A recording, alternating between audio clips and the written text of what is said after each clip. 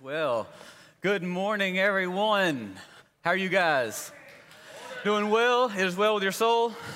Good. I'm glad.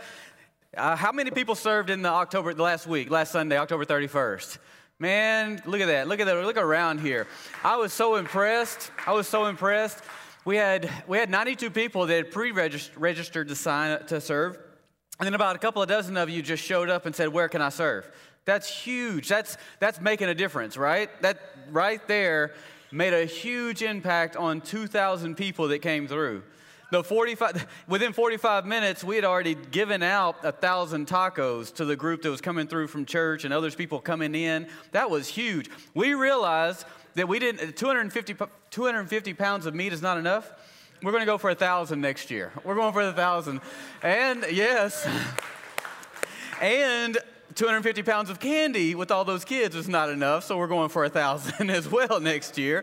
And instead of one plane flying through, we have scheduled 2, maybe 3 planes that are going to be flying through dropping candy. So that's going to be rock star awesome right there. So we're going to have we're already planning for carnival rides to be out there as well, more bounce houses. The horse ride was amazing. Every child, they said the people who were orchestrating the horse rides there was about a 3-minute horse ride for each person, and every one of them, the gospel was ministered to them. That's huge. That is huge. They would ask if they knew Jesus, what they knew about Jesus, and then if they would like to get to know Jesus. It was huge. What else happened? So another guy was driving around on the hay rides. He had a little sign that was very simple, 4 symbols, and he stopped every hayride, 29 hayrides, he said, and at least 20 people on each hayride. And so he would minister the gospel based on those symbols to every group that he had. So it was almost 600 people that he ministered the gospel to. That's huge. Now that's an impact, making an impact together, serving our community. So that was really exciting. Let's see, what else that took place? I can't remember. I'm just so thankful, though, that you guys were a part of the team. What I saw for me was, as I was in one of the windows at one time and all throughout the day, was just seeing all the red shirts, the serve shirts, people just serving, and then other churches in their shirts were just serving the body, serving the lost, serving others, and everybody was just having a great time. Just watching all these faces and people giving life away. Here's the thing to realize: when I'm giving life away, I feel most fulfilled. And for me, it was like we set the table, we did all the hard work, all the planning, all the stress, all the spiritual warfare leading up to. We set the table, we prepared a meal, and then we just got to sit back and watch people eat. Man, for a leader, there's no better thing than to get to watch people both close to God and far from God mix and blend and just connect with one another and just have fun. That is huge. That's what it's all about. Objective was met. That's exactly what we said we wanted to do, and we did what we set out to do. Congratulations, guys. Congratulations. So, also, if you did serve, we have a free coffee. We'd love to, at any point, we got a little free gift card for a coffee in our Thrive Cafe. Come through anytime and get that, but get it on your way out. But get it any day of the week that we're open, Tuesday through Thursday. This past Wednesday, we had our first Wednesday at 6 p.m. service. And man, we had a powerful time. I taught on core values. And I would encourage you to go back to YouTube and watch that. But even better than that, we had a taco truck come through. And I might have eaten a big burrito and 4 tacos, but you can't tell. I understand. Don't look. You can't tell. But they were good. You never know what you're going to get on the first Wednesday here at Thrive, so I want to encourage you to make those. As Shauna and Nicole said, we have our next baptism coming up November 28th. That is Thanksgiving weekend, the weekend following Thanksgiving. If you've never been baptized, water baptized, I encourage you to get water baptized, fully immersed as an adult saved believer baptized, okay? And then, last but not least, most importantly probably, this is why we get to do what we're able to do. Or do we have any veterans in the house right now? We got one. Would you guys stand up? Would you stand up? There we go. Thank you. Veterans Day, yes. Thank you, guys. Thank you. Veterans Day this Thursday, I believe. So be praying for these guys as well. And as my beautiful wife, Allie, said, we sent out some missionaries a couple of weeks ago, October 17th. And today they text and said they had passed their test, their mountain climbing test with backpack gear in Thailand. They were waiting their trip over into Burma because you didn't hear this, but they're being smuggled into Burma so that they can minister. They're training village people how to for medical services, medical care, so that they can take care of their own people. But it's not as short of a boat ride, and I mean a little boat ride in a river between Thailand and Burma. It's a 9-hour boat ride that they're taking because of one crossing was closed. As Allie was talking about crossings, one crossing was closed due to COVID, so they have to take another 9-hour mini little bitty baby boat ride. So pray for them. Pray for them. And that's happening right about now, actually. So pray for them. So that's exciting. And there's nothing, if you have missions in your heart, there's nothing more exciting than being in a moment like that. If you don't, you're like terrified. Oh my gosh, I'll never do that. In fact, I don't know if I'm going to leave home tomorrow. But when your heart is just geared towards giving life away in areas like missions, you love that stuff. So in light of that, too, I do want to invite you March 12th through the 19th of 22 to come with me to Honduras. We're going on a mission trip. And like I said before, we got stuck there during the pandemic when it started. It's okay. We can get you out. Not a problem. We're going to get through it. It's exciting, right? And plus, I think we have a pilot in the house, a couple of pilots now. We can just get on out of there. But anyway, so we're in our message series, From Pain to Purpose.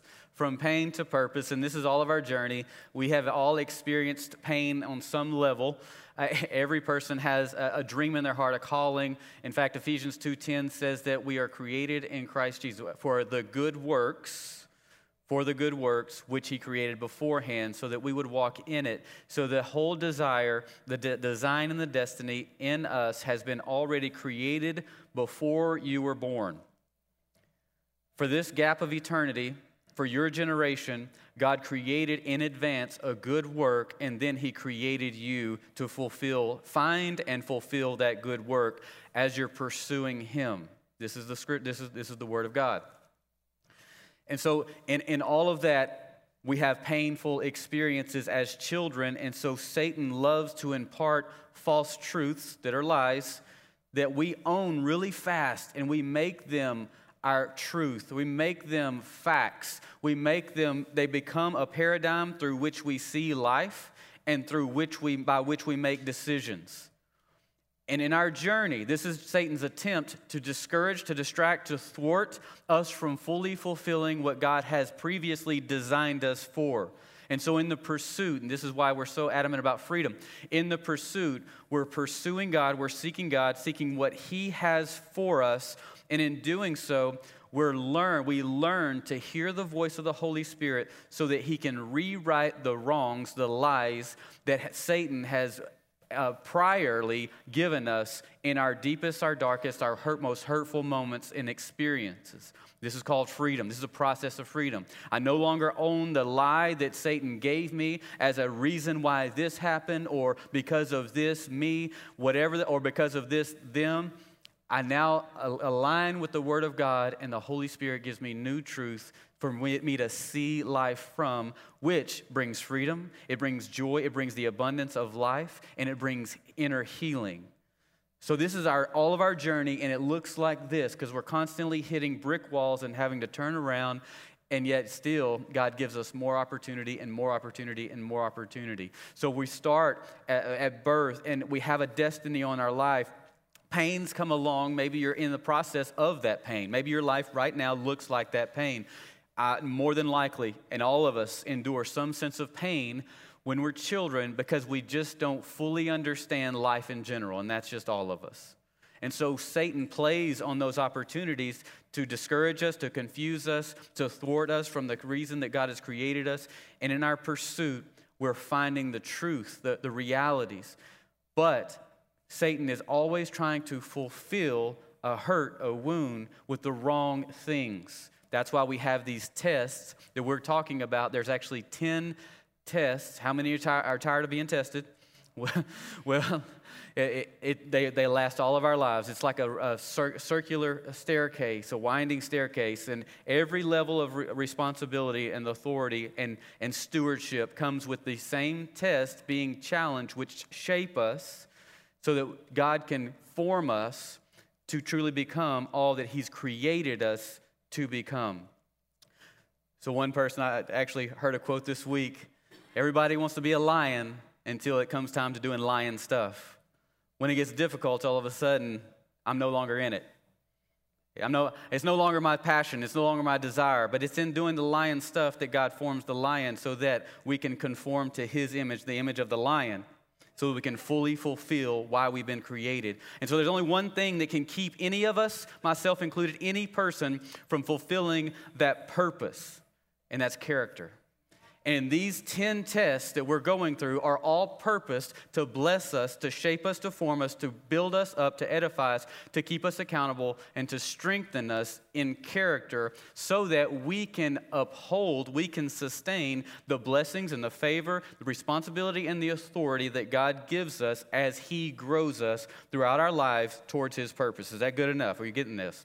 You got to get this. But today we've talked about the pit test, we've talked about the palace test, we've talked about the pride test, and now we're talking about the purity test. In Genesis 39 is where we'll pick it up.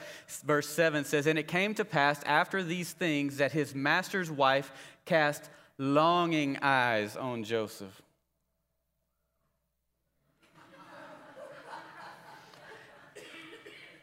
And she said, "Lie with me." Verse 8, "But he refused and said to his master's wife, 'Look, my master does not know what is with me in this house.'" What is with me in the house? "And he has committed all that he has to my hand. There is no one greater in this house than I, nor has he kept back anything from me but you, because you are his wife. How then can I do this great wickedness and sin against God?" And here's what Joseph knew, that he wouldn't be just sinning against himself. He wouldn't just be sinning against Potiphar, whose house he was in and whose wife was tempting him. He knew that he would be sinning against God himself. Moving on. "So it was as she spoke to Joseph day by day that he did not heed her, to lie with her or to be with her." Isn't that how Satan works? Just constantly working on you. But it happened about this time when Joseph went into the house to do his work, and none of the men of the house was inside. Sounds like opportunity. "That she caught him by his garment, saying, 'Lie with me.' But he left his garment in her hand and fled and ran outside." Now his mind was knowing, if I do this, this is going to mess up my purpose. This is going to mess up my future. This is going to mess up my family. This is going to mess up my situation. So he flees. But here it is, Satan always working and finding opportunity. She had been working and notching. Now there's many things to be said. Potiphar wasn't home. There she was, seeing Joseph with longing eyes. And then all of a sudden, here's an opportunity because none of the servants were around. And this is exactly why, let me just impart this. This is exactly why we never let opposite genders at this church, staff members, or anybody else be in a room together with the door closed. Because it gives Satan, not that anything's going to happen, it gives Satan an opportunity to twist a truth. And Satan is always looking for opportunities to manipulate something to destroy an individual or individuals. And so, for example, number one is that in our notes here, impurity affects your family. I want you to use the example with you. King David, who was the greatest, most famous king in the kingdom when the kingdom era began. Saul was first king, then King David followed. Well, in 2 Samuel 11, he falls to sin, sexual sin with Bathsheba. Then 2 chapters later, in 2 Samuel 13, there are his kids falling into sexual sin, and it's pretty great. And he does nothing. In fact, he turns a blind eye. He is blinded, I would believe. He's blinded to this because of his own sexual falls, his own giving in to this same situation, this same sexual immorality in his life. And so he looks as if as nothing had taken place. And I just want to say this right here. If people aren't speaking up about something that is sin, it may be because that sin is in their life as well. You just need to know that. Here we have Joseph, though, and he knows if he does this, it will affect his purpose, it will affect his family, and it will affect his future. And here's the lie that Satan has us believe. As long as you don't cross the line and physically do it, you're fine. As long as you don't transgress, it won't affect your family. Even though you're letting it in your mind and it's taking up space in your decisions, your emotions, it's causing you to be controlled by something you don't even realize is controlling you. Maybe you're even looking at pornography, or you're looking at social media. Those little videos that I found are 20 seconds long, little TikTok, social media, the reels that they play right now, which blows my mind that there's some of these people that have like 1 million views, and the lady or the guy's doing nothing but standing there changing clothes in a changing outfit. Like you don't see them physically changing. But all of a sudden, it's like a pop-up screen and they're changing. Why would 1 million people sit there and watch that? And then 20 seconds turns into 30 minutes, and you've watched 30 minutes of 20-second videos. You follow me? Because there's a next one, and then there's a next one, and then there's a next one, and there's a next one, and then there's a next one. But as long as you don't cross the line, here's the truth. When the Bible speaks about sin, it's talking about an inward motivation that leads to an outward movement. It all begins right here. And before too long, it's beginning to be fleshed out and lived out here. Transgression is an outward movement. It means it's welled up so much inside right here that now it's caused me to begin to move in that direction with evidence. Transgress in the Hebrew, it literally means to step over a boundary line. We use the word trespass. So if you have some property and your neighbor crosses your property line onto your property, they have trespassed. They have transgressed. There's a boundary line that has been crossed. It's been trespassed upon. It's called transgression. There's another word in the context of sin. It's called iniquity. Now, this is an inward bent towards sin. So avon, the word in Hebrew would be avon. It's a bent towards something. It's an internal bent towards something that looks out. It begins to come outward, turns into a transgression. I want to give you an example. If you've ever seen a tree that's pretty tall, probably, maybe in a windy space, and the tree just looks bent in a certain direction. The wind has always hit it, and it's just constantly beat it up against this direction from one side to another. And the tree is bent. Its inclination is to go this direction. It's an internal bend towards a certain direction. This is called an iniquity. So lust would be an iniquity, and adultery would be a transgression. The lust was inside. It was the inward motivation that became the outward movement. That's called transgression, from iniquity to transgression. Now, what Scripture, and many people think, as long as I don't transgress that boundary, I'm okay and it won't affect my family. But Scripture doesn't say that the transgressions of the fathers will cover 4 generations, the children, the grandchildren, and the great-grandchildren. It doesn't say that. What it says is the iniquities will follow 4 generations. So what's inside, you never even have to do it, but because it hasn't been dealt with, and it's an inward motivation, you think a secret motivation, and iniquity, according to Scripture, the next 4 generations are going to have to deal with it. And here's what we know: what's in the heart of one generation is in the hands of the next generation. Let me say it this way: what's done in the secret, in the internal side, what's in the heart of one generation is done in excess in the next generation. And I want you to look backwards to see what is going on in this generation, because it's evidence that it was in the heart of a previous generation. But I also want to bring a playing field of, it may have been that we just didn't know how to deal with the iniquities of the heart. And I think in the midst of all of that, we've seen ministry begin to rise up and begin to address the iniquities that are in the hearts of mankind. When we realize that religion won't work, that a relationship that leads to freedom is the key. So I want to level that out right there. So iniquity is an inward motivation, and transgression is an outward movement. And if it is in your heart, so I need to establish, it will affect your family if not dealt with. So iniquity is an inward transgression, iniquity is inward, and a transgression is outward. But here's the good news. Isaiah 53:5 says this, but Jesus was wounded externally for our transgressions, hallelujah, and he was bruised, that's an inward, for our iniquities. So there's healing and there's freedom. It's already been paid for. Now we got to figure out how to walk in it. So here's the good news. All right, can we just establish that as we're going through this? Here's what impurity does. Here's what lust does. There's a way out.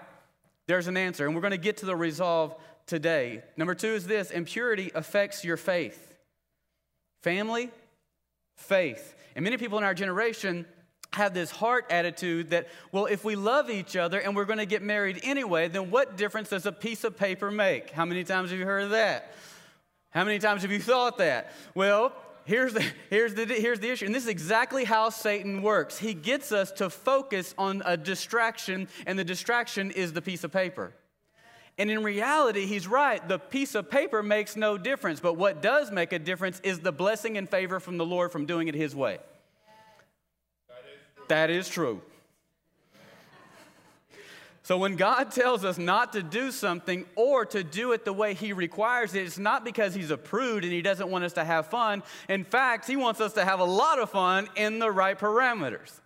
If you're married, you know what I'm talking about. Yeah. And so it's not like you would tell parents, you wouldn't tell your kids, don't go play out in the street because you don't want them to have fun. No, you want them to live a long and healthy life so that they can have a lot more fun in the right places. You see what he's doing? This is why God has boundaries, has statute, has principles, has commands, has laws, has guidance. This is why the Word of God is so important for us, because we actually get to live a free life doing more, but it's his way. And the closer you get to him, you don't want to do other things other ways anyway. So when God says flee sexual immorality, there's a reason. All sexual immorality opens a door to other sins. It all leads to other sins. For example, some of those are deception, manipulation, lying, because you have to sneak around for any type of sexual immorality. So you open up the door to deception and lying. David had to manipulate. He had to deceive. He had to lie in order to commit a murder to cover up the sin of sleeping with Bathsheba. And in the New Testament, on this dispensation, this side of the cross, Jesus says the moment you have ill in your heart against your brother and sister, you've committed murder. So what happens is we lie, we manipulate, we deceive to go give in to the lust that's in our hearts. And once that's happened and people begin to get hurt, we start to think ill about the people around us, and now we're killing them. Never even have to pull a trigger. You just spoke and thought ill of them in your heart. In Jesus' standards, we committed murder. Whew, that's heavy. So if a young person asks, hey, Mom, Dad, we're going to go out. I'm going to go out with my girlfriend or my boyfriend. And the mom or dad says, hey, that's great. What are you going to do? Well, we're going to go have sex. Okay, be home by 10. Is that? No, they manipulate. They lie. They deceive, so that they can give in to the lust that's in their heart, the iniquity that's in there. And the iniquity turns into a transgression because oftentimes the iniquity has yet to be dealt with. It's real. And the very same thing happens in marriages. When a man or woman goes looking for that initial stimulation that they had when they first met their current spouse, right? or the spouse you may have had. There's that stimulation. It's exciting. There's a rush to it. There's mystery, and there's a little bit of wildness to it. Maybe because you may be living in sin, there's some things that you're already doing, so it creates a little bit of excitement because the lust is ravaging inside of our hearts, and we love that. It's exciting. We get married, so we decide, this is the love of my life. There's so much passion and so much excitement, so much deep love, and then all of a sudden the marriage, it takes place, and all that stuff fizzles out because I really don't know this individual, what's going on with this individual. I don't know how this person works. I never even got to really know the deep inner workings of this individual. I just love the stimulation that came along with this individual, and then I don't have that anymore. Then all of a sudden, I go looking for another person that gives me that stimulation, that lights my fire, that must be my soulmate because this one wasn't. And so divorce, and then the cycle of finding that stimulus, seeking that stimulation yet again for someone who excites me because they must be my soulmate. And then I get married to them, and then they don't do it for me anymore. And then divorce, and then the cycle begins to perpetuate, always looking for that lust to be fulfilled. But here's the reality. Love doesn't have those emotions or feelings. Love is a choice. And in the beginning, those things may have been used, ignited, and igniting a fire that we then have to fan the flame of and put a little timber on and keep going because the flame doesn't just stay alive. It takes work, and it's all through the scriptures, how to keep that flame lit up and working, and it's effort. It's effort, so I can't be a couch potato, an armchair quarterback, sitting back. Wondering, I don't know where the flame went. You quit fanning it. You quit putting a little tinder on it. Get a little tinder. Put it on it. The deception is that the individual to leave their current spouse and go looking for that same cycle over and over and over and yet never fulfilled. James 1:14 says this, but each one is tempted when he is carried away and enticed by his own lusts. Then when lust has conceived, it gives birth to sin, and sin, when it has run its course, brings forth death. Do not be deceived. Here's what happens. Once sin, the lust starts to ravage up inside, it turns into sin, and then it leads to death. It's death of relationships, marriage, finances, other situations, maybe your housing situation. All kinds of situations just fall to death, all because I wanted to please that loss, that lack that was inside. I went searching for it with impurity, lust, which turned to sin. So family are affected, faith is affected, and your future. Number 3 is your future is affected. And here's a lie that Joseph could have believed from Satan. Your brothers have sold you off as slaves. You're never going to fulfill your purpose. It's over. Your dreams will never come true now.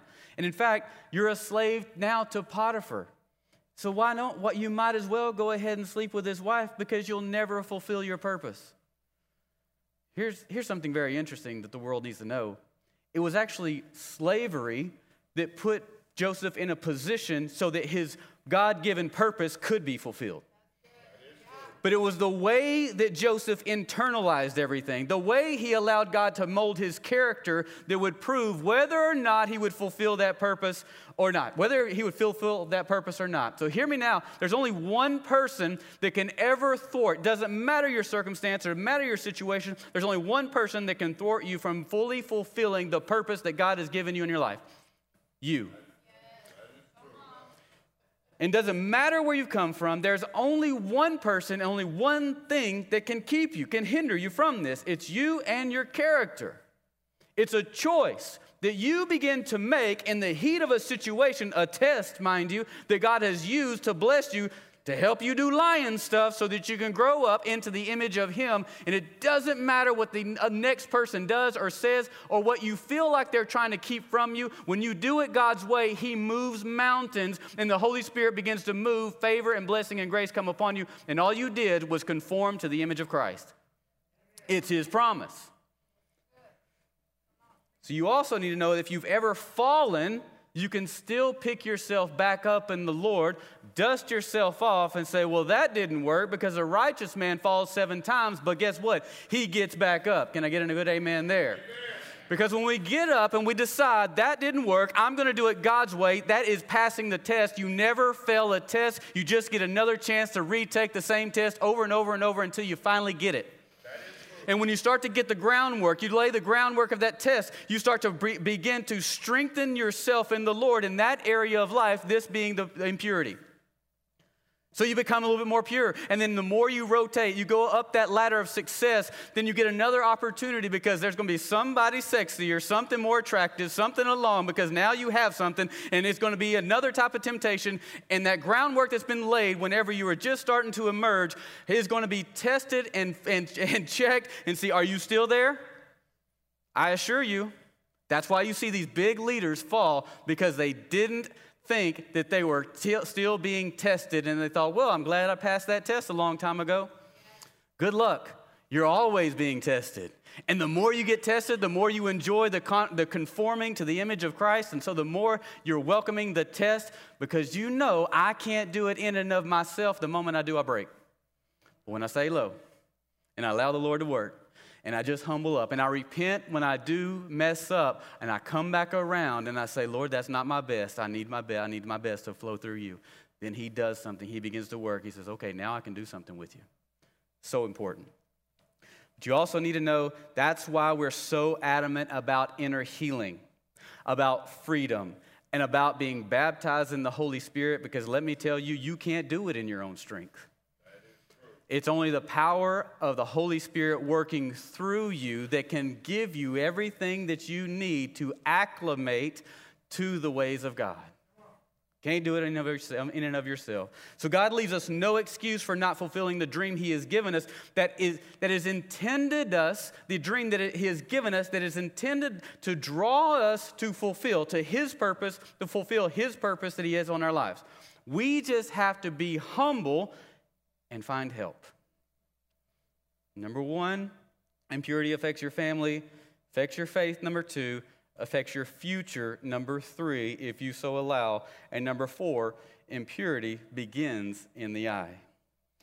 Matthew 5:28 says, but I say to you that whoever looks at a woman to lust for her has already committed adultery in his heart. Like the moment that stimulation just begins to rise up and lust is already there, the transgression has already taken place. You see, a lot of people think that, because of grace, Jesus, the standards are so much lower. Actually, Jesus raises the standards. You know, well, the law is bad because, it's just so hard to live by. Well, Jesus came and he made it even more difficult. And the reality is it's only with him and through him and the power of the Holy Spirit that we're ever going to be able to do this. Plus, we get forgiveness through repentance. And when we confess our sins, our faults one to another, and we ask somebody, a brother that is confidential, sister, to pray for us, the promise is we'll be healed. But boy, sure, isn't that tough to humble ourselves to another?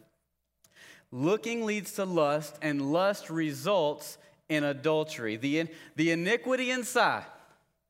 When I begin to look, when I first look, that iniquity, it just begins to cause that stimulation of that iniquity to rise up, and then all of a sudden, I'm like the Potiphar's wife taking that longing eyes. Which reminds me, whenever when I was growing up, my pastor, as a kid, I remember him saying, "It's that second look that's the look of lust." Anybody else have a pastor that said that? That was the teaching back then. And so all we did was learn to take a long first look.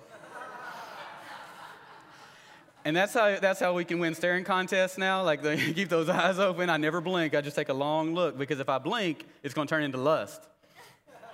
And that's so far from the truth, by the way. But that was the teaching. But the moment you begin to protect and looking and give excuse to it or defense is the moment that iniquity begins to take root and develop a stronghold in your soul, in your innermost being, and then the next generations are going to pay for it. And lust is beginning to manifest in your heart when you look at another person who is not your spouse, and all of a sudden that rush, that excitement, that stimulation starts to take on, that is purposed for your spouse. And again, you got to keep working on that thing. You got to keep putting tinder on. You got to keep fanning the flame so that stimulation stays about. And husbands and wives both, if your spouse is struggling with lust, struggling in this area, the worst thing that you can do is when they come and try to open up and confess, here's what I'm dealing with, here's what's going on. The worst thing you can do is reject them in your own hurts, feeling rejected yourself, and then begin to create a wedge between you and them when they were trying to humble themselves and find somebody lovingly close to them that they can struggle with. And the very next things that happen when the wedge is there, when you're pushing away your spouse who's trying to get honest, open, and transparent, which causes you to close up and reject in your own hurts, an individual, it ends up leading in divorce. You're just as wrong as the person who committed the sin. And the moment you start withholding yourself from your spouse, whether it's men not giving emotional needs over to your spouse, to your wife, and wives not giving physical needs back over to your husband, the moment you do, two things are happening. The sin has already taken place. The one who is withholding is committing the sin, but the other person is not a tool, not a toy for you.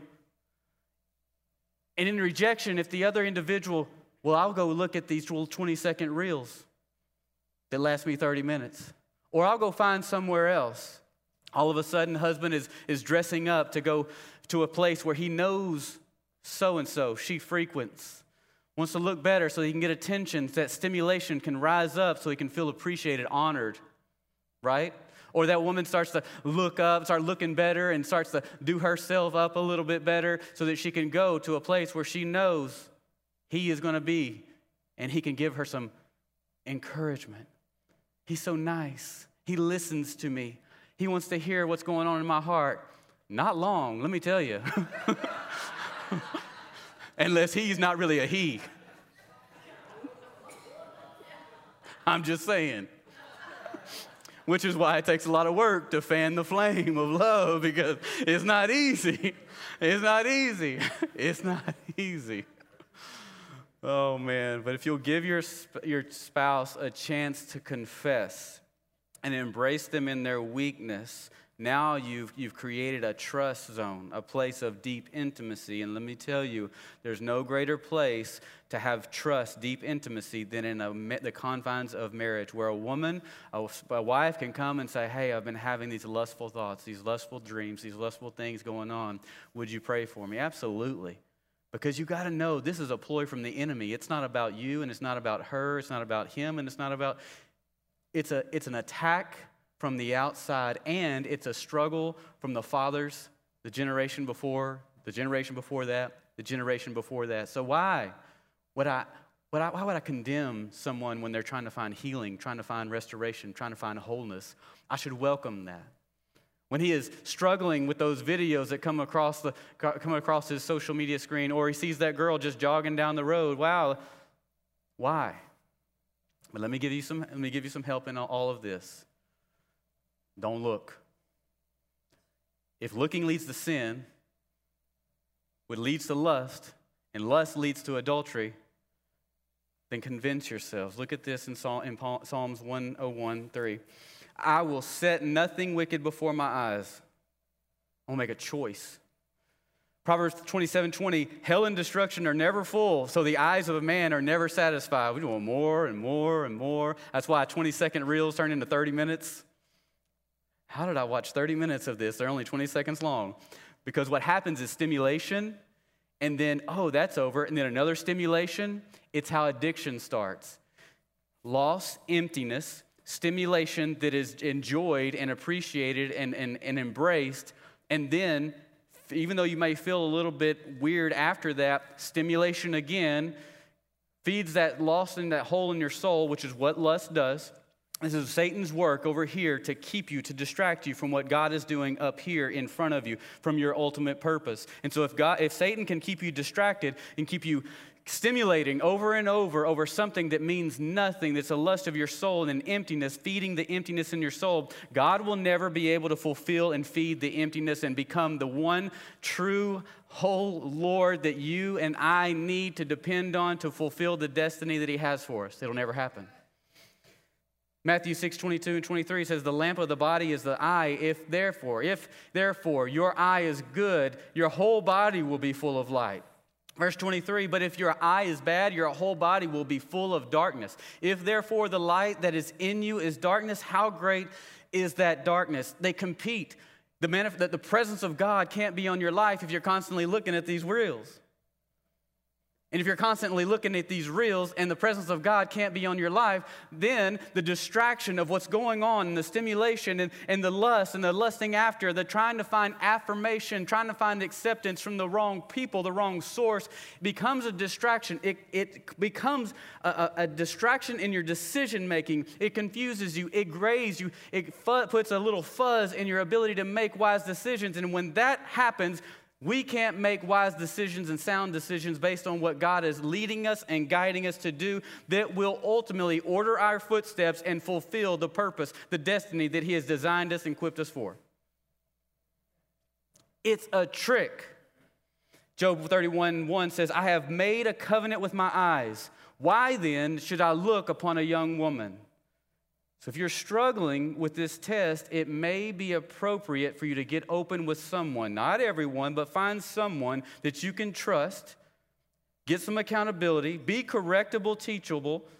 Allow them to pray for you and say, hey, here's what's going on. I'm struggling in this area.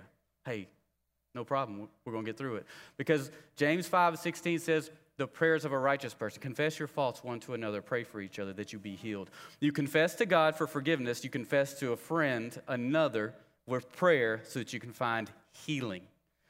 Forgiveness comes from the Lord. Healing comes when two people come together and they're praying over a situation, a struggle, and one person is willing to repent and confess and seek forgiveness. The promise is that God will bring healing. And once God brings healing, we don't run back to that iniquity. It's a temptation, but it doesn't mean we have to grab a hold of the temptation. So it's stealing your decisions. It's stealing the emotional strength that you need to make sound decisions based on what God is saying, what he's trying to say to you, because it's all fuzzy. I'm distracted with this, so I can't hear from the Holy Spirit, and it's keeping me from making wise decisions. And here's how I know this with experience. Let me just tell you. When I was a child, I don't know if I was 6 or 7, I remember the hard stuff. When my dad took me to one of his girlfriend's house, married. I remember the apartment complex. I remember where it is. It is trauma in my brain. God has used to heal me over and healing and layers of healing and layers of healing. And I remember him setting me in the living room to play little dinosaur toys with the lady's daughter. And they go to take a nap. And I know that's not my mama. And I remember telling my mother about it. And I remember getting in the car as a little boy and showing her. I showed her where the apartment complex. I remember watching her break down in tears because of all of that. And he got comfortable. He never stopped. He divorced her because he knew what he was doing wasn't right, wasn't honest, wasn't integrous. And his life, as he continued this, was ruined when at 50 years old started dating an 18-year-old and she took him for everything. He now knows that was stupid. But let me tell you what the iniquity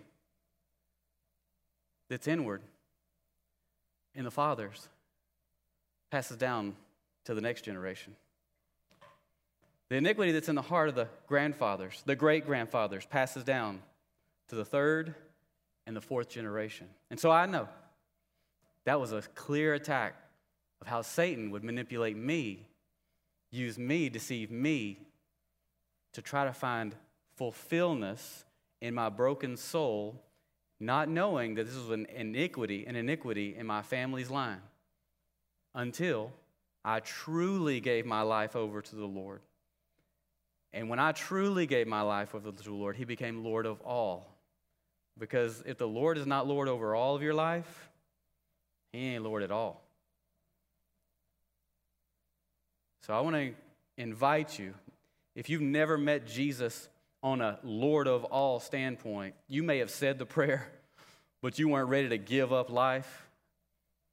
I just want to encourage you to do that today, because today is the day, if we're going to move beyond iniquity, which leads to impurity, which causes us to be deceptive, manipulative, and lying. And then eventually we're committing murder in our hearts towards our brothers and sisters and others in Christ. We're going to be cleansed by the Holy Spirit. We might need to give our lives over. I'm going to pray for you.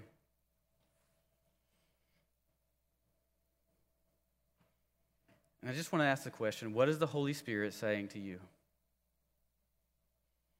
And if you're that person today, like, I've just been doing the do.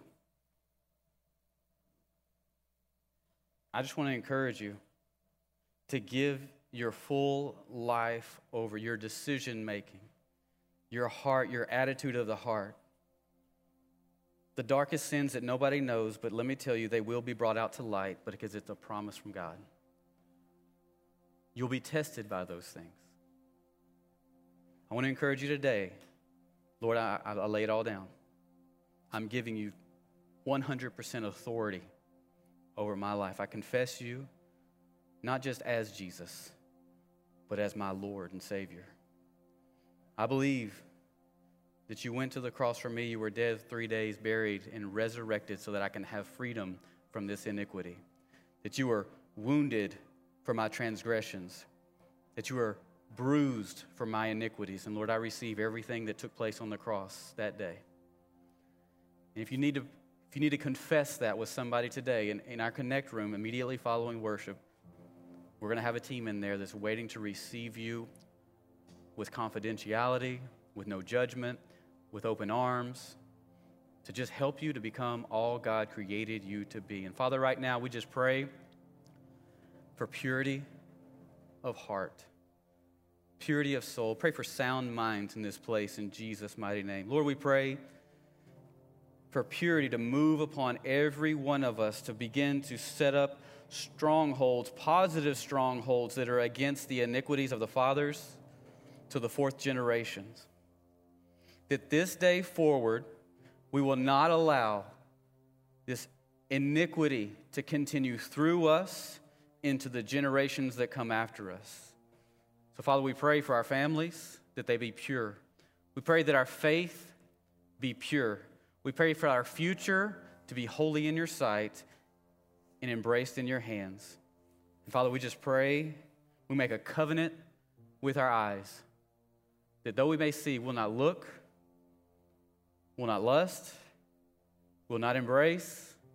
And the moment we begin to find that stimulation is welling up in our souls, in our hearts, that rush and that excitement, the heart starts to beat fast, we look away and we just confess Jesus yet again. In Jesus' mighty name we pray. Amen and amen and amen.